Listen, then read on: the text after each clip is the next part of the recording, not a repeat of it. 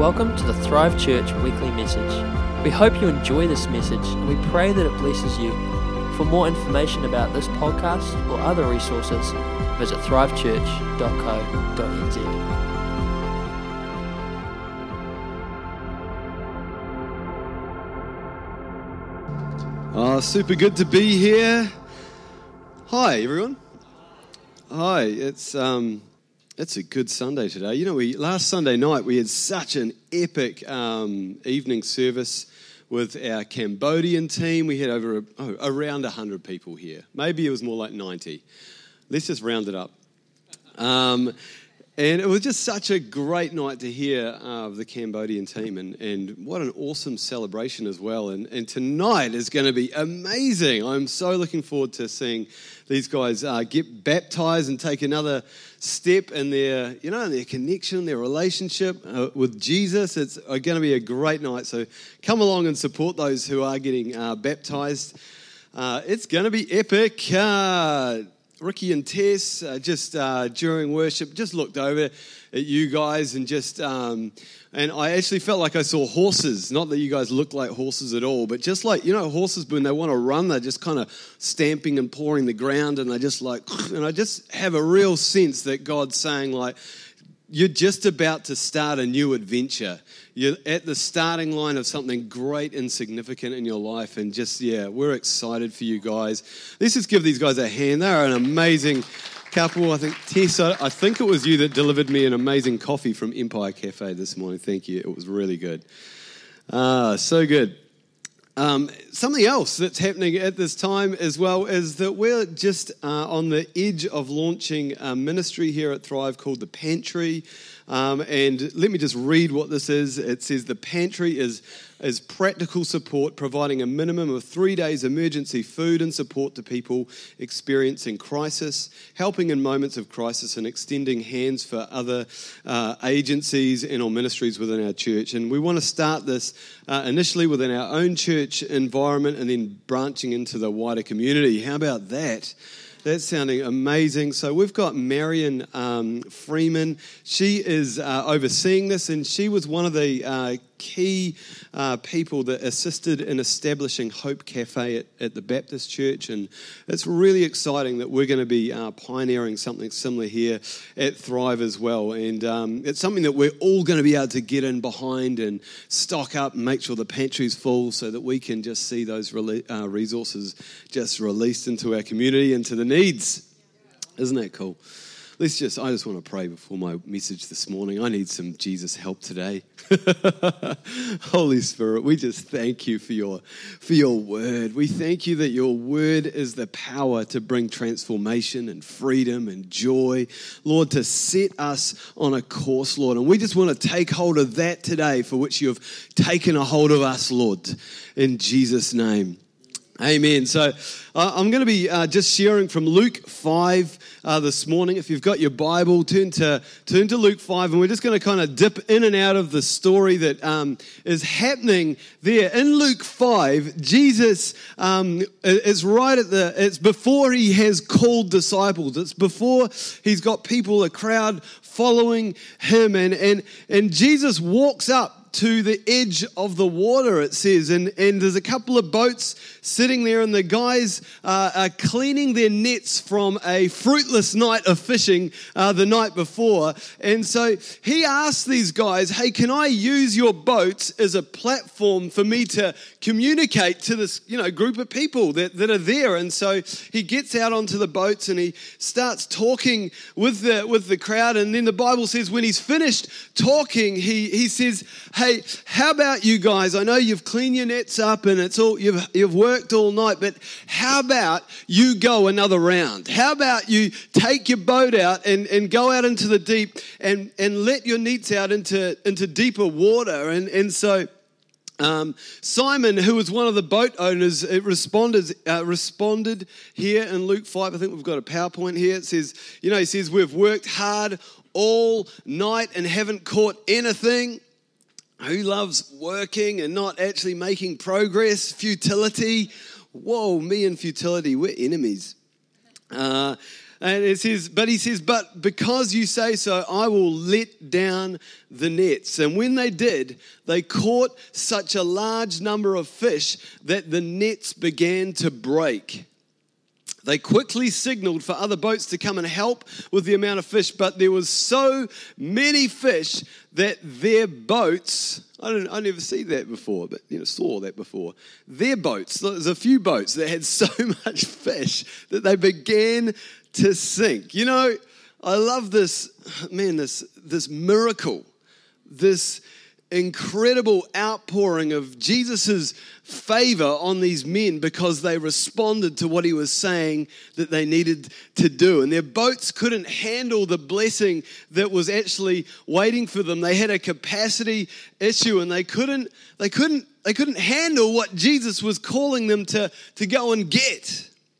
And the thing is about that story is that day Jesus was fishing too.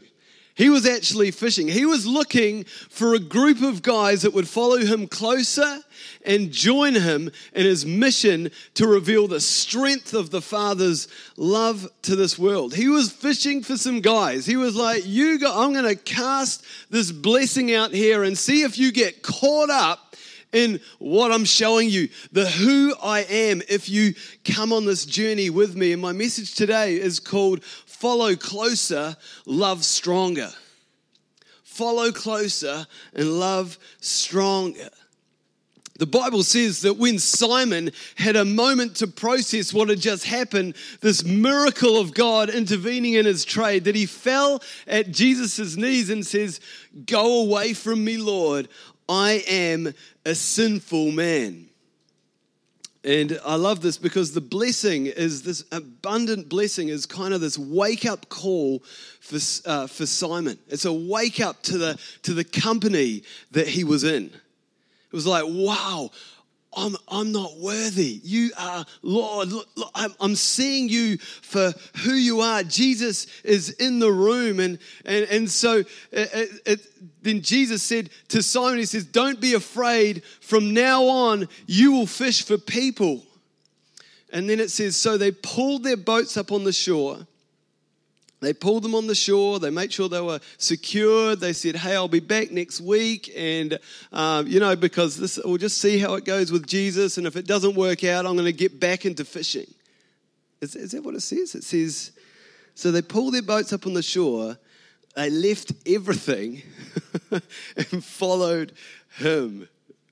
That's an incredible, I don't know if that was a 1 hour kind of moment there in time, but they saw something in Jesus that caused them to say, everything that I've been doing with my life is now becoming irrelevant because Jesus, you've just walked in. Jesus, you've just reconfigured my priorities completely. And I love it that the blessing that they just received, this abundance that came into their boat, they didn't get consumed with it. That didn't distract them from moving on with Jesus. "Come and follow me," Jesus says to Simon. And Jesus is inviting Simon to move on from this moment. Move on. Come on, Simon. Come with me. And Simon starts this journey of doing a whole new way of life. He became a Jesus follower at that time. And man, he's such a cool dude, Simon. And he had his name changed to Peter. And I'll talk to you a little bit about that. But when you look at his life, and despite of his lack of faith at times, his sword, would cut off the odd ear. His impulsiveness. He denied Jesus 3 times. He was just raw humanity, Simon was. But because Simon continued to move on with Jesus, he moved on from his fish. He moved on from his comfort zone. He moved on from his past. And because he was a follower of Jesus, because he followed closely to Jesus, ultimately Jesus said this to Simon Peter. He said, "Simon, I'm going to change your name to Peter." Peter means rock. And because you've followed me, because you've moved on, he says, upon this rock, upon your life, I will build my church, and the gates of hell will not stand up against you. In Matthew 16, verse 18. He's like, the church that is going to be built through your life is going to stand up to the gates of hell. It's not going to be stagnant. It's going to be a church that's following me, that they're going to move up to these gates and they're not going to prevail. They're going to be torn off their hinges. Do you know, we've got to be going somewhere with Jesus in our lives before we can actually take down the enemies, go in and invade the enemy's camp. Who knows? Gates, they're not a weapon. They don't have wheels. Gates are a place where you can access another kingdom. And so the gates are actually showing us that the devil is actually trying to, it's a place where he's trying to keep people out of, and he's trying to keep people captive in. It's a place where that needs to be, where liberation can happen. And so I believe he's saying here to Peter, because you've moved on with me, because you've followed me, because of the momentum around your life, the gates of hell are not going to prevail against you moving with me. They're not going to stop the momentum that is around your life. And in church, we're called to be a church that's moving. We're called to be a people that's moving, that's following Jesus, that's reassessing, reevaluating, looking at the blessings we've got and going, that blessing's great, but that just shows me who I'm with. That just shows and reveals to me who I'm following. That's just a sign of the company that I'm keeping. I need to keep moving with Jesus. I need to be flexible and responsive, and I need to have a kind of relationship with him that is fluid. He's calling us to be supple and to go when he says go. And I believe this is an hour when he's saying, come on, church, let's start moving. Let's move in love. Let's move in forgiveness. Let's move in grace. Let's move in power, in signs and wonders and miracles. He's looking for a church that is ready to move, because the gates of hell cannot prevail against heaven's advance through the church of Jesus Christ. See, gates are the weak point of the enemy's territory. They're the best place to access breakthrough. And I love the wisdom of God here, because the Holy Spirit is going to actually guide us to the places where the enemy is most vulnerable. And we're going to release captives from hell. That's what it's about. We're not just there to go, I'm big, strong man, break gates, rah. It's actually about liberation. It's an advance of freedom, and it's an advance of love, and it's an advance of hope and joy into people's worlds. And Kevin Forlong was here a couple of weeks ago, and he had the word for our church, and it was repositioning for increase. And for us to be a church that Christ is desiring to build in our lives, we need to be a people who are ready to respond to where the Spirit of Christ is moving us, to the gates that he wants us to tear down. Like, we're not just going to all of a sudden grow as a church because we just sat on our butts on Sunday morning in this environment. He's calling us to go and to follow and be a people like the church on Sunday. This is great. This is a training ground. This is like the practice that we have. If you play touch rugby, you might be practicing during the week for the game. Well, this is practice. The game's on Monday, Tuesday, Wednesday, Thursday, Friday, Saturday, and we come in on Sunday and we get into an environment and we encourage each other, because we're going to go hard for Jesus during the week.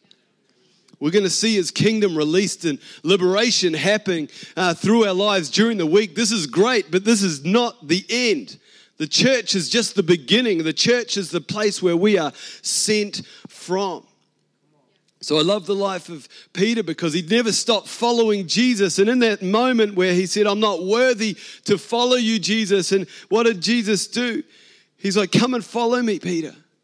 And the next verse, it says that they went to a town in Luke 5, verse 12. It says, a man came along who was covered in leprosy. And when he saw Jesus, he fell with his face to the ground and begged him, Lord, if you're willing, you can make me clean. And Jesus reached out his hand and touched the man. He says, I am willing. It's my will. It's the intention of my heart. This is me. I desire to see you healed. And he said, be clean. And immediately the leprosy left him. And I can imagine Peter's watching this. He's taking it in and he's like, I just left that and I've left those fish and I've left my boats and I've come into this new way of, he's like, wow, this is what fishing for people look like. I'm so relieved I don't have to actually throw a net over humans. I was wondering what Jesus was talking about when he said it's going to make me a fisher of men. I'm like, whoa, that's so much better that people get caught up in this net of grace and of healing, and that's what it means to actually fish for people. Jesus wants us to be prepared to go. And when Jesus said to follow me to Simon and to Peter, he wasn't just saying, hey, mate, just tag along. Just tag along and just prepare to be amazed. Just watch me, Simon. You just follow me and you just tag along. He was saying, follow me with my life. Follow me with your life. Keep following, keep moving, keep growing. He was like Jesus was saying, let me show you how. Let me show you how to pray. Let me show you how to find joy. Let me show you what the Father's heart looks like. Let me show you what faith looks like. Let me show you what love looks like. He wasn't just saying, let's just follow me, and I'm just like, you just be amazed at my life, and that's just a disciple. He became a disciple, a disciplined one who would follow him and become a son of the Father.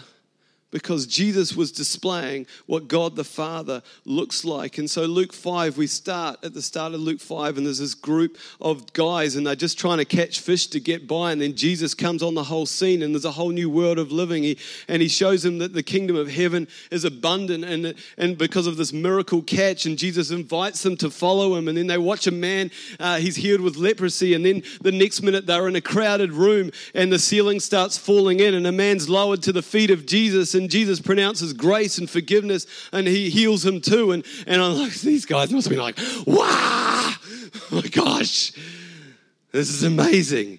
Then after that, they pass a tax booth, and there's some guy called Levi there, and he's like, do you want to follow me too? And so the guy, he leaves the tax booth that moment. He's like, hey, I've got friends, man. I've got friends, and everyone hates them. And so basically they throw this big party, Levi does, and there's this massive scene at Levi's house with all these tax collectors and there's other people there. There's Pharisees and teachers of the law. There's this huge melting pot of this culture, the subcultures, all together under one roof, and the Pharisees are going like, you're blowing my mind. What are you doing with these people? What are you doing? And he says, the Pharisees actually complain to his disciples, and they said, why do you eat and drink with tax collectors and sinners? And Jesus actually responds on their behalf. He's like, you guys, you're not ready to say anything yet, my gosh. He's like the voice of reason. And so it says that, he says in Luke 5:31, healthy people don't need a doctor, sick people do. He's like, I'm here for the sick in body. I'm here for the sick emotionally. I'm here for those who are sick of life. And Jesus is saying in the statement that he's come to make people well. He's come to bring order. He's come to break the wrongs right and to flip the curse on his head and release the blessing to creation and show and tell the world that everything's going to be okay with him. Everything's going to be all right. And to Peter, he's saying, this is what fishing looks like again, Peter. This is what it looks like, just to launch out from the shore of your comfort zone and to be compassionate to those who are completely different, diverse, a bunch of people in subcultures and that are usually excluded from society, and they're usually excluded from spiritual discussions. And he's like, this party scene, this house, this environment, this is what fishing looks like. You've got to launch out from the shore. You've got to get into another environment and connect with people that need hope, that need love, that need healing, and reveal what compassion looks like to the world. Pastor Rick Warren says this: when you give someone your time, you're giving them a portion of your life that you'll never get back. Your time is your life. That's why the greatest gift that you can ever give someone is your time. And I just love how Jesus he says, come and follow me, guys. And then he immediately starts giving people his time. He immediately goes to the people and says, I want to spend time with you. I want to show you. I want to heal you. These people are important. I want to reveal my heart to those who need to know that I am for them. And if you look at the word compassion, it's an amazing word. And actually, Nikki shared on last Sunday night what compassion means, and it was incredible because I'd started preparing this sermon the week before, and that was the only thing that I'd actually prepared in the sermon, and she just said it word for word. And so I felt like, man, God's saying something to us at this time, that there's a stirring for us to go towards the one. So compassion, the origin, if you look at the two words in there, is passion. You look into the origin of what passion actually came from, for the root of where that word actually came from, and it came from the sufferings of Christ on the cross. That was the beginning and the birthplace of that word. Christ's passion, physical suffering to endure, to hurt. That's what passion means. Com is the word forming the meaning of togetherness, of being together. So you put compassion, common passion together, and you get to suffer together, to suffer with. To suffer with. And I know, like, we're in a pretty humanistic society that says, you just get more stuff, you just become more significant and all that, and that's your goal in life, and he who dies with the most toys wins, and yay. Because one of the biggest wrestles that we face as a church, and I think the church faces worldwide, is to look beyond our own tensions, our own stuff in our life, our own sufferings, our own loose ends, our own frustrations, and become engaged with someone else's pain, someone else's loss, or someone else's emptiness. It's hard to do, isn't it? When you're like, look at my life, I've got issues and I work hard and I do this, and it's like, you talk to people and they say they're tired because this is going on and this is going on, and yes, life is tough, but Jesus is saying there's something greater to live from, and that is to live in the eyes of someone else. It's to live in someone else's boots and to put yourself in someone else's shoes and say you can be a part of that. Be the answer in that pain. Be the answer. And Trinity, she sang a song here last night, and just like 6 words from that song I just pulled out. She said, it's easy to love the lovely. It's like, it is, isn't it? It's hard to love the people that may not look like us, that may smell different, that may wear clothes that are different, that may talk different. It's hard to love the unlovely because we're safe there. We're safe with the people that think the same and all that. But we're called to go to those people. Philippians 3:10 and 11. Paul writes this. He'd clicked into a new way of seeing. He'd been able to move past just himself, and he'd gone, if Christ is my center, then that's going to actually release his promises to the world. And he said this, I want to know Christ and the power of his resurrection and the fellowship, get this, and the fellowship of sharing in his sufferings. Who wants that kind of thing? Not our generation, not our humanistic society. Paul's saying, look, I want it. I want to know Christ. I want to know the fellowship of sharing in his pain, and so somehow to attain to the resurrection from the dead.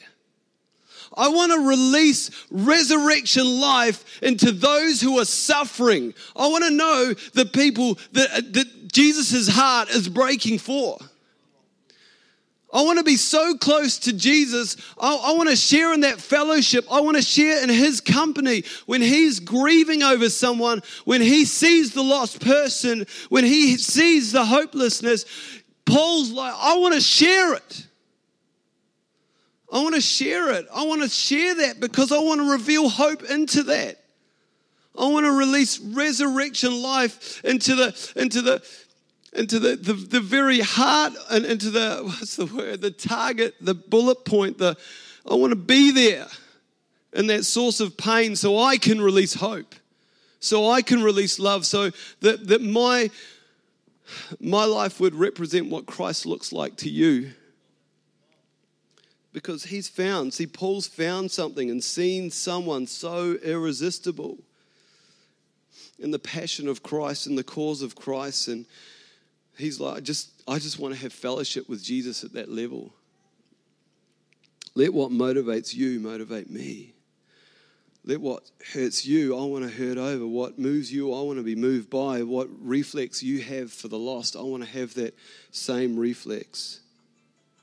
Oh, that's a nice sound. We watched Hacksaw Ridge the other night. A group of us guys went in, and so it's a bit of a spoiler alert here. So block your ears if you don't want to hear about this. It's a Hacksaw Ridge. It's a true World War II story about the first conscientious objector in US history to be awarded the Medal of Honor. How does a conscientious objector be awarded the Medal of Honor? You see the movie, this guy is called Desmond Doss, and I think that's Harry Truman, the president, actually awarding him this medal. And Mel Gibson directed this movie, and he received a 10-minute standing ovation at the Venice Film Festival for it. It was a very, very impacting movie. And there's this scene in the movie, because Desmond refuses to carry a gun, but he wants to be a part of the army. He wants to be the one that saves people. And there's this scene in the movie where soldiers, the entire army has been overrun by the enemy, and everyone's pulling out. And everyone has left the battle scene, and the enemy is out there just killing off those who have been injured and wounded. And Desmond is just sitting there on the edge of being able to run away or to be able to engage again. And he says, and he prays, because he's a believer, and he prays. He says, what is it that you want of me? He's like, what is it that you want of me? Help me understand. I can't hear you. And there's silence, and then he hears, medic, help. And there's someone calling. And they're like, help.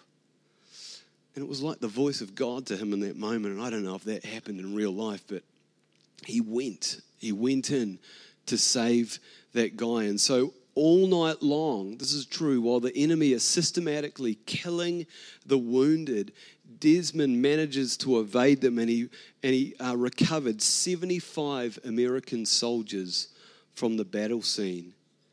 It's so moving. It's such an incredible picture of like what the voice looks like, what the voice of God looks like in our lives. We're like, what do you want, God? Where's the need? And he just laid his life down. He could have died. He could have taken a bullet, and he was really badly injured and was flowing out. And in the post-movie documentary, there's just like a 5-minute scene there, and he's been filmed as an old man, and he's recounting after he had saved that one life, and he just kept coming back, and it shows in the movie, and he just go, just one more, just one more, just one more. It was a life he just laid his life down for the cause of Christ. You know, last Saturday night, I had this amazing encounter with God. I can't quite put, when God interrupts your world and you're like, that's just blowing my mind in a whole new way. And we're driving back from this meeting, and down Lineside Road, I just had if you don't understand what Christianity is here, this won't make a whole lot of sense to you. But basically, God was totally impacting my spirit, and I just had this real burden in my heart, and it was like I can't say it was like giving birth, because I've never given birth, but I was groaning like, oh God, like he was just totally on me in the car, and he showed me this picture of the silhouette of people, of just a silhouette of people, and I just knew it was the community of North Canterbury. I knew it was the community. And I was just like, what is that? And he just said, will you go for the nameless ones and the faceless ones? Will you go? Will you go for the people that you don't know and are living their own lives that you don't know their name, you don't know what they look like at the moment, but will you follow me to be led? Will you be willing? And I know he was saying this to us as a church. Church, will we go? Will we be a church that is willing to go, Jesus, lead me? Lead me to these people. Lead me to these nameless ones. Lead me to the faceless ones, because he sees them like he sees you and I. He cares for them like he cares for you and I. And I believe that we're called to be an answer in their world. Like, we're called to be the light bearers and the hope revealers. And in John 8, verse 12, he says this, that I'm the light of the world. Whoever follows me will never walk in darkness, but will have the light of life. And at this time, church, reposition for increase, it's all about getting out there and revealing his love, his light into our community. How about we all stand? You know, it's a great day today to start following Jesus. It's an awesome day to meet the light of the world. And I just want to give an opportunity here this morning. If you don't know Jesus, man, when you start following him closely, you're going to know love stronger. You're going to know what it is to have hope in your life, and he's going to change your world. If you're here today and you're like, Glenn, I would like to know what that looks like, I want to ask you in a moment to make a response to him. So how about everyone just close their eyes right now? If you're here today, I just want to give you that invitation to say, Jesus, I want to follow you. I want to step out of the boat. Maybe I want to leave my boat behind on the shore and actually just go, this is what my life looks like. I want to walk with Jesus. If that's you here this morning, I just ask you to lift your hand up. Maybe you want to just recommit your life back to Christ and you're like, that's me. I feel like I just want to give Jesus my life this morning. Is there anyone here this morning that wants to respond to Jesus Christ? That's awesome. You guys are all on the journey. I'm excited about that. In Matthew 16, verse 24, it says, Jesus said to his disciples, whoever wants to be my disciple must deny themselves and take up their cross and follow me. I don't know if we all know what that looks like. I think we go through moments in our life where it's like, man, this life, you're calling me to a life where I need to lay down some stuff to follow you, Jesus. And that you could be here today and you're like, I want to do that. I don't know what that looks like. I just want to pray for you today. I just want to release God's grace over you, that it would become exceedingly obvious what it looks like to take a next step in following Jesus and being a light bearer in your world. If that's you this morning, you're like, I really want that. Just lift your hand now. Just lift it up to him and go, I just want to be a light bearer. I want to follow Jesus. I want to follow him. If it means denying myself, if it means changing some things up, I'm prepared to go. Let me just pray for you. Holy Spirit, I just thank you right now for your abundant grace.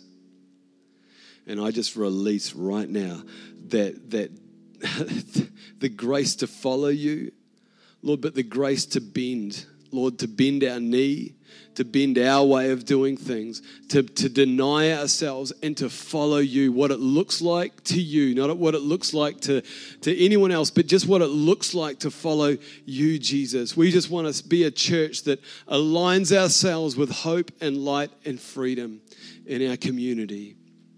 Amen. Awesome. Cool.